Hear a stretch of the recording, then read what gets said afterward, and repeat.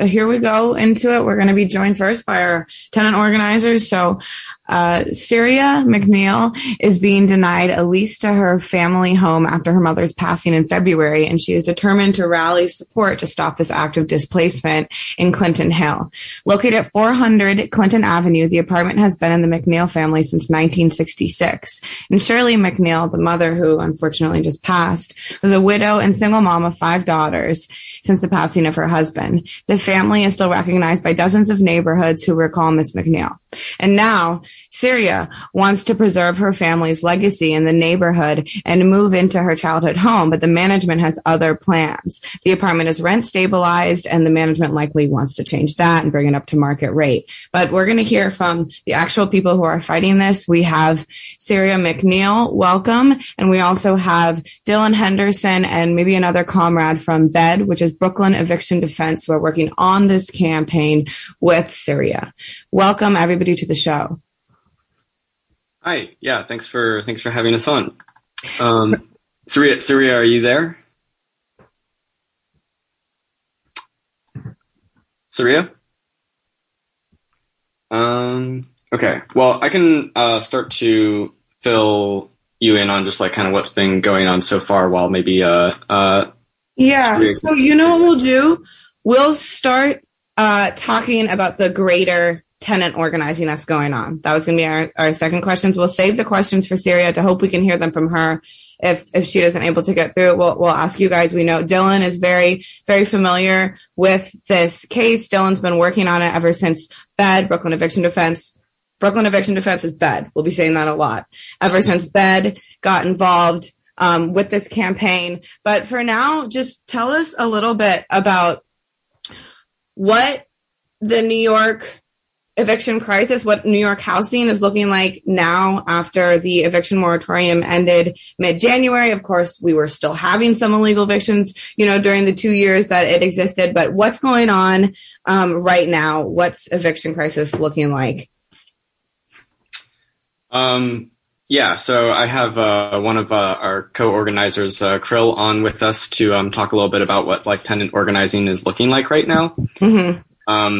But I guess the short answer is that it's looking really bad since the moratorium expired in earlier of 2022. I mean, the moratorium never stopped like evictions from happening in the first place. I mean, illegal evictions or people that kind of fell through the cracks and weren't aware of like how to be exempt from evictions through the moratorium. Like we're constantly getting evicted anyways, but obviously there's just like a massive like flood of that has overwhelmed the courts since the passing of the moratorium, and that flood has resulted in things like people not being able to get representation and having to go to court with and representing themselves because there are just simply not like lawyers available to take their cases, which obviously is something like that you don't expect to happen. Like you expect that like everyone will get free legal representation, but like that is actually just not the case. It's not actually being provided, and you'll still be forced to like, go and try to defend yourself against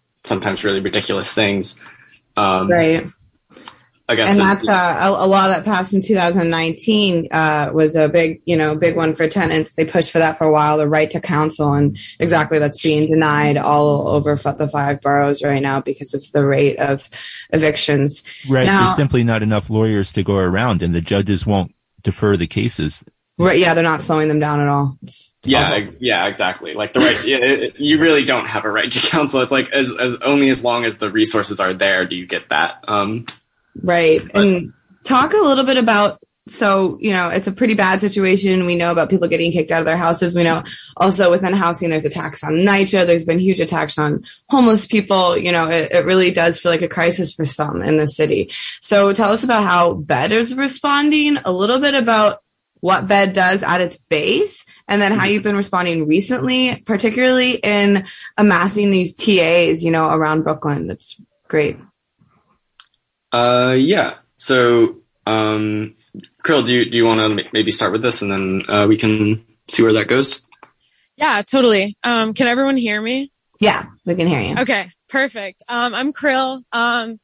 As Dylan was saying, I'm an organizer with BED. And I guess, so Brooklyn Eviction Defense is a group of tenants. So a tenant is any person who's not like fully in control of their housing. So someone who's like not a landlord.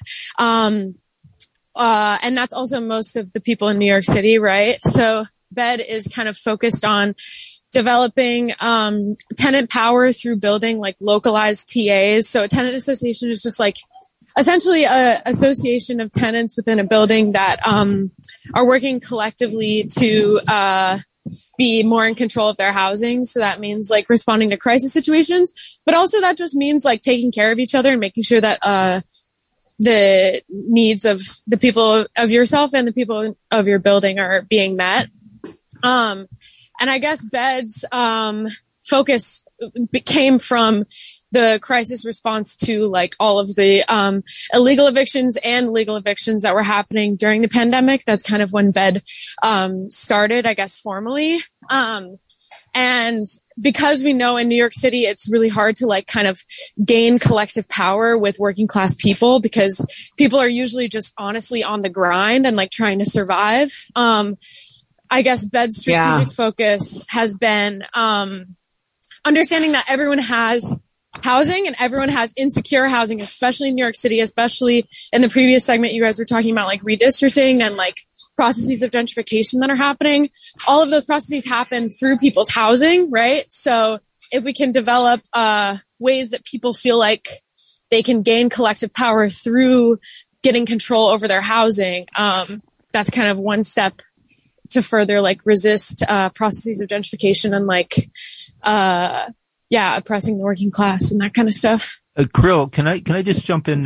Can you explain a little further what a tenant association is? Does it have some sort of legal recognition when it's formed, and how is it officially formed, and how do you help people go through that process? Totally. Thank you for that question. I guess that, I totally did not define that. So a tenants association, the tenants associations that we like BED forms and works with are autonomous tenants associations, which literally means the only requirement of a tenants association is that you meet regularly. And it's actually protected under New York state law. Like your landlord cannot like bar you from meeting as a tenants association, like it's protected. And it essentially just means that you're meeting regularly and you can kind of discuss whatever you want to discuss. But it's just tenants being in conversation with each other. And these autonomous tenants associations are ones that are not like funded by anyone outside of the building, and they're not like connected to management in any way, because there's also like the tenant who's on today, in her building there's a tenants association that is kind of in cahoots with management a little bit. So it's not necessarily like in the interests of the people who are in the building. It's kind of making these decisions kind of a hierarchical form that's not very democratic. And thus this tenant kind of has had tension with them. So the tenants association that BED works with are ones that are just like democratically formed, and meet regularly to discuss housing. Yeah. And talk a little bit about, and we'll hear more about this too with the current case that we're going to go to in Clinton Hill, but talk about what you've seen, might seem obvious, but what you've seen in how like group power works, right? We think about this a lot at worker unions. How do tenants uniting work, and what kind of results are tenants seeing when they unite versus when they're trying to fight their landlord as an individual, which many are? Yeah, totally. So I've only I said give us some examples, but I mumbled that. Oh, you're so fine. Yeah. Go ahead. The biggest one that we've seen is tenants lobbying against rent hikes. That's usually like the biggest thing, at least now. Like we have a lot of BED members right now are starting their own TAs or are already in TAs. And that's how they become involved with BED. So we're constantly working with people's like different situations. The biggest thing is rent hikes. We've seen like units get stabilized that aren't stabilized, and then units that are stabilized get money back from their landlords because their landlords have been upcharging them. Those are the kind of wins that we see in terms of like rent hikes. We've also seen like one of our organizers is part of a TA, formed a TA in their building, and there was an issue with package theft. So they collectively lobbied like within the tenants association and got these like lockers installed in the basement for like all of the tenants to use to like solve that problem. Stuff like that is kind of like examples of the wins that you can get in a tenants association. We're also interested in like building tenants associations across buildings that are owned by the same management company or same landlord. Because then that collective power just kind of builds and builds. And just talk a little bit about the landlords and that aspect of it, and that, you know, how many are small landlords, how many are big landlords? Do most of them own many buildings? Rich? Are they wealthy? Well, it kind of depends on the landlord. I think that there's like, I don't know. I think in Brooklyn specifically, a lot of the tenants associations that we've worked with, which are like bed members or, just people that we've worked with have been, like small landlords that kind of, have like a couple properties, but are maybe like a little bit more neglectful. There's also like large management companies that, like don't really care about what happens to their buildings. They're just like concerned with like growth. And those are usually the ones that are involved with, like the situation that the tenant who's on today, is experiencing, where they're like trying to price old tenants out and kind of like renovate those units and neglect the other units so that conditions get so bad that people move out and then they can just, put those units at market value instead of rent stabilizing them or something like that. And then there's also like, I grew up in a place where the landlord lived in the building. So it kind of varies, which also like, Bed really likes to use a diversity of tactics when interacting with landlords. And it's really important if you want to start your own TA to like really research your management company or landlord to figure out if they have multiple properties, if they have like one or two, are they rich? Do they live in the state? Some landlords in New York City don't even live here. It could be anywhere in the world. Exactly. Yeah. And they're still like exploiting you for housing. Yeah, so it kind of all depends, and that like kind of influences Bed's tactics in terms of like collectivizing demands and getting wins for tenants. Can you say how many active tenant associations Bed has at this point, and this general assembly y'all are going to be doing in the near future as you bring people together? I think I can't remember how many. Dylan, do you know how many tenants associations we have right now that are active? I'd say somewhere in the range of like 3, but like there's also many that are like being worked on. Okay. Yeah, I'm not super. Yeah, a work in progress. Yeah, I think right now I know I'm involved in the tenant organizing working group, and we have like, I know that Bed members have like 3 very active, like consistently needing TAs. And then there's like 3 or 4 that are like being formed actively. And there's also, we had our General Assembly, last Sunday, and, we were able to like talk about kind of an interest that Bed members have in organizing their own tenants associations in their own buildings. So there's like a really big interest in, people doing that. Big interest there. And sorry to cut you off, but we have our tenant on, I think. So big interest there. But yeah, so that's like a newer work of Bed's. Bed started out as eviction response and just kind of like, you know, telling people that they could start their own TAs and maybe like feeding them to existing TAs or tenants unions. And now their you know, their breadth of work is expanding, which is great. Love to see it. Do we have you with us, Syria? Yes, I'm here. Yes, great. Welcome to WBAI. Welcome to WBAI. We're so happy to have you here. We just caught up with some of the Brooklyn eviction defense folks, but we want to hear your story from you. So Can you see me? We can't see you, but you can hear us. We can hear you. Can you hear us?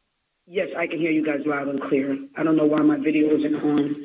That's okay. It's good enough for radio. Yeah, so don't worry about it. First off, you know, we'd like to obviously give our condolences for the loss of your mother, and dealing with this housing difficulty on top of it is very difficult. Can only imagine. But first, just tell us a little bit about the harassment and neglect your mother faced when she was living in the apartment and what issues and effects that had on her health. First of all, I want to say hello to everybody today. This is Saria McNeil. I'm representing my mom, Shirley McNeil, for 400 Clinton Avenue. My mom has been living there since 1966 with 5 children that she raised by herself. I want to say her neglect for me started back in the 70s when she was bit by a dog in the building. They drug her to bit her from one side of the arm to the next. It deemed her permanently disabled. And this is what she did for a living. My mom was a professional, housekeeper, maid, had her own business, and as well as a basketball player. So when the dog took away, when the Rottweiler came from under the stairs in 1979, around 72, I think it was. And it was a super dog at the time. It wasn't owned by the same people that it's owned by now. So I am figuring that contributed to the first part of her disability, deemed her permanently disabled. Then in the later times of her years after, living there, and since she has like 16 violations, she's had violations for years. I'm talking about 20 years, which is totally ridiculous. And so, in fact, the people from the code enforcement called me today again for the complaint of the harassment was that they were trying to kick her out. They wanted to rejectify her and, bring to market value rate or to bring the property up beyond market value rate by going in and changing everything. So the first problem started when they put the bathroom in the bedroom over my old bedroom, which is a bedroom. So you have all your piping and everything over there. So it started, every time they would take a bath, they would run the tub over. So it started coming through my bedroom, through the electrical at the top of the ceiling. And there's such a big hole over there now that literally one more of those overflows and the tub is going to come through the roof. The ceiling is going to come down over my head. And so that came down on the side of the walls, which damaged pictures. Wow. I had to literally have buckets out in the middle of the floor. So along with that, the violations we have 16 violations. They continue to get paid because my mom has Section 8 and HUD, like I do as well. So they were getting money, but they weren't fixing any of the violations, and they were just constantly stringing her along. Mm-hmm. The last draw was for me in 2015 when my mom got up there and I told her not to do it, and she decided she's going to change the bulb because the ceilings are high in these buildings. And she got up there to put the bulb in and she fell and broke her hip, which made her, she laid on the floor for days, first of all. And she had to have a complete hip replacement, and that really reamed her permanently disabled, and I feel that they contributed to the negligence of her death, which I went to a speaking on Saturday with all these lawyers like they did for George Floyd. That's a whole nother horse of another color. So when she fell, she had to learn how to do everything, but that made her permanent disability. She started a garden on Carlton Avenue 30 years ago, a flower garden. And she was never able to plant her onions, her tomatoes, and the things that she loved. So after she got hurt, she continued to go and oversee the garden and try to plant, but they would just plant it for her. Harold Undergrove is one of the people my mom was one of the founders. She started the garden on Carlton Avenue 30 years ago. This is the love of her life. She's a farmer like myself, and she's also an amazing horticulturalist. So that was her love. That was her passion that gave her happiness, as well as contributing to the community, and being able to have a greenhouse in the city. So in her home, where she has beautiful flowers, she did a lot of the work, like holes in the walls, lead paint. The water is so hot. When my mom would go to take a bath or go wash dishes, you could literally scald yourself to death. And so they sent out an inspector 2 weeks ago. So since I've been dealing with the situations, I've called code enforcement 300 times, literally. Wow. And just for the sake of time, Saria, tell us a little bit about, Saria, tell us a little bit about, if you don't mind talking about how towards the end of her life, some issues with floorboards actually directly related my to... Mom died. First of all, my mom did everything in the house herself. My mom has been there since 1966. The super would come up there and get all the things my mom was giving away to him, but he wasn't really qualified to fix these issues. So therefore, my mom fell and died. My mom slipped because she was rugs down. When I'm talking linoleum tiles, things that they should have been doing, all the floorboards. So the tiles come up, everything comes up on the floor. So I feel it contributed to her death because she was very depressed with my nephew dying from cancer, geoplastic cancer. So she's coming into the bedroom when she slips and falls. Yes, she had a heart attack, but it doesn't help the fact that they had the linoleum up off the floor where she would slip, and the floorboards are not flat, So I feel it contributed to my mom's. I feel when she went in the room, she had the heart attack, and she slipped. When she slipped, she fell and hit her head. So she had blood in the front of her face. When I saw her, my mom was so black, they wasn't going to be able to bring her back. So they told me I had to have a closed casket. I feel that, yes, I know she had a heart attack, but I feel that the negligence of that, she slipped. She fell. And she was on the floor for 2 days when they found her. She died on a Wednesday. And you had complained about the floorboards, correct? We had put massive complaints in. Okay, so yeah, absolutely. So you complain about the floorboards, and these are the same ones she tripped on. Excuse me for interrupting you, Syria. I just we don't have a ton of time here, but I want to know quickly what and Bed, you can chime in on this too. What you all are doing in response, what the demands are, what you're doing in response. We're demanding a lease, first of all, for my mom's place because she's been there since 1966. All of the violations and stuff like that, they never adhere to. So HUD said that they have to come out and they have to fix it. So they sent an inspector out for the room where the tub is coming through, as well as for the hot water. It's been 2 specific inspectors, supervisors, to say they're going to fix this. And Section 8 said that they don't care about the reason they was getting their money and they wasn't fixing it. So the reason the lease was not signed is because of the fact that they had not completed these things, these violations. They were not adhered to. So that's the reason why Section 8 could not approve it, for her to have the lease completed. And right. So because they got fined, only when they haven't fixed anything yet. The supervisor told me, don't worry about nothing. They are going to take care of this. He promised me that. Now that's HUD and housing. This is code enforcement, HUD and housing. So what they did was they fined him. So right. Someone called on my behalf again today. And so they called me yesterday and they called me today. And every time they call me, they say they're supposed to have it fixed by this particular date. They haven't done anything. Right. And Syria, we'll have to leave soon, but can you describe how you became involved with Bed and how other people can also get involved with Brooklyn so right now I'm Defense? currently working with Renee Collum on her campaign for housing. I'm a part of NAFTA and HUD out of D.C., and I came in to meet Eviction Defense Fund is because I went down to 141 Livingston, and they were out there, and I was going to fight for my mom's place. This was 3 days after she died, and the landlord told me when was I going to leave and when was I getting out, and I told him never. So when I went down there, I saw these guys sitting outside, and they were protesting. They was, telling about what they do. And so I could have gone with Black Lives Matter, but I chose them because they are there on the front scene. They're out, and they came straight away and supported me and said, what do you need us to do? And they was foot on the ground fighting with me from the beginning. And just for clarity, that's beautiful, Syria. Just for clarity, 141 Livingston is Brooklyn Housing Court. Bed goes out there, they tables face-to-face interaction. Yes, now, we're going to have to leave it there with you all, but quickly before we go, Dylan, just how can people get involved with Brooklyn Eviction Defense if they need, and what should tenants do who are not in Brooklyn?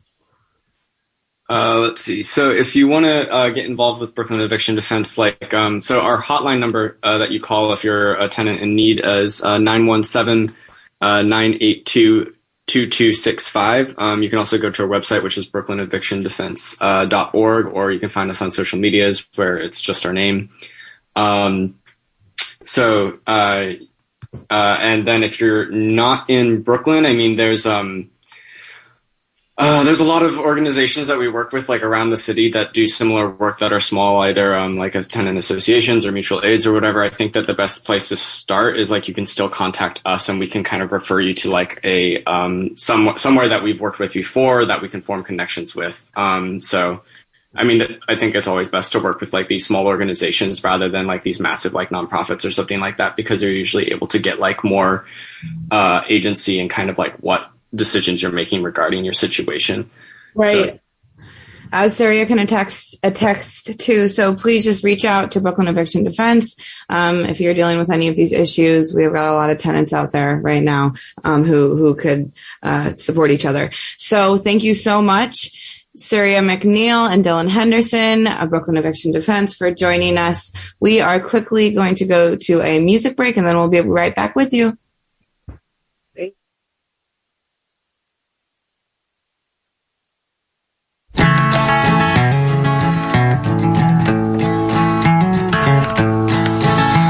I'm out here 1,000 miles from my home, walking a road other men have gone down. I'm seeing your world of people and things, here paupers and peasants and princes and kings. Hey, Woody Guthrie, I wrote you a song about a funny old world that's a-coming along. Seems sick and it's hungry, it's tired and it's torn. It looks like it's a dying and it's hardly been born. Woody Guthrie, but I know that you know all the things that I'm a-saying and a many times more. I'm a-singing you this song, but I can't sing enough, 'cause there's not many men who've done the things that you've done. Here's to Cisco and Sonny and Lead Belly too, and to all the good people that traveled with you.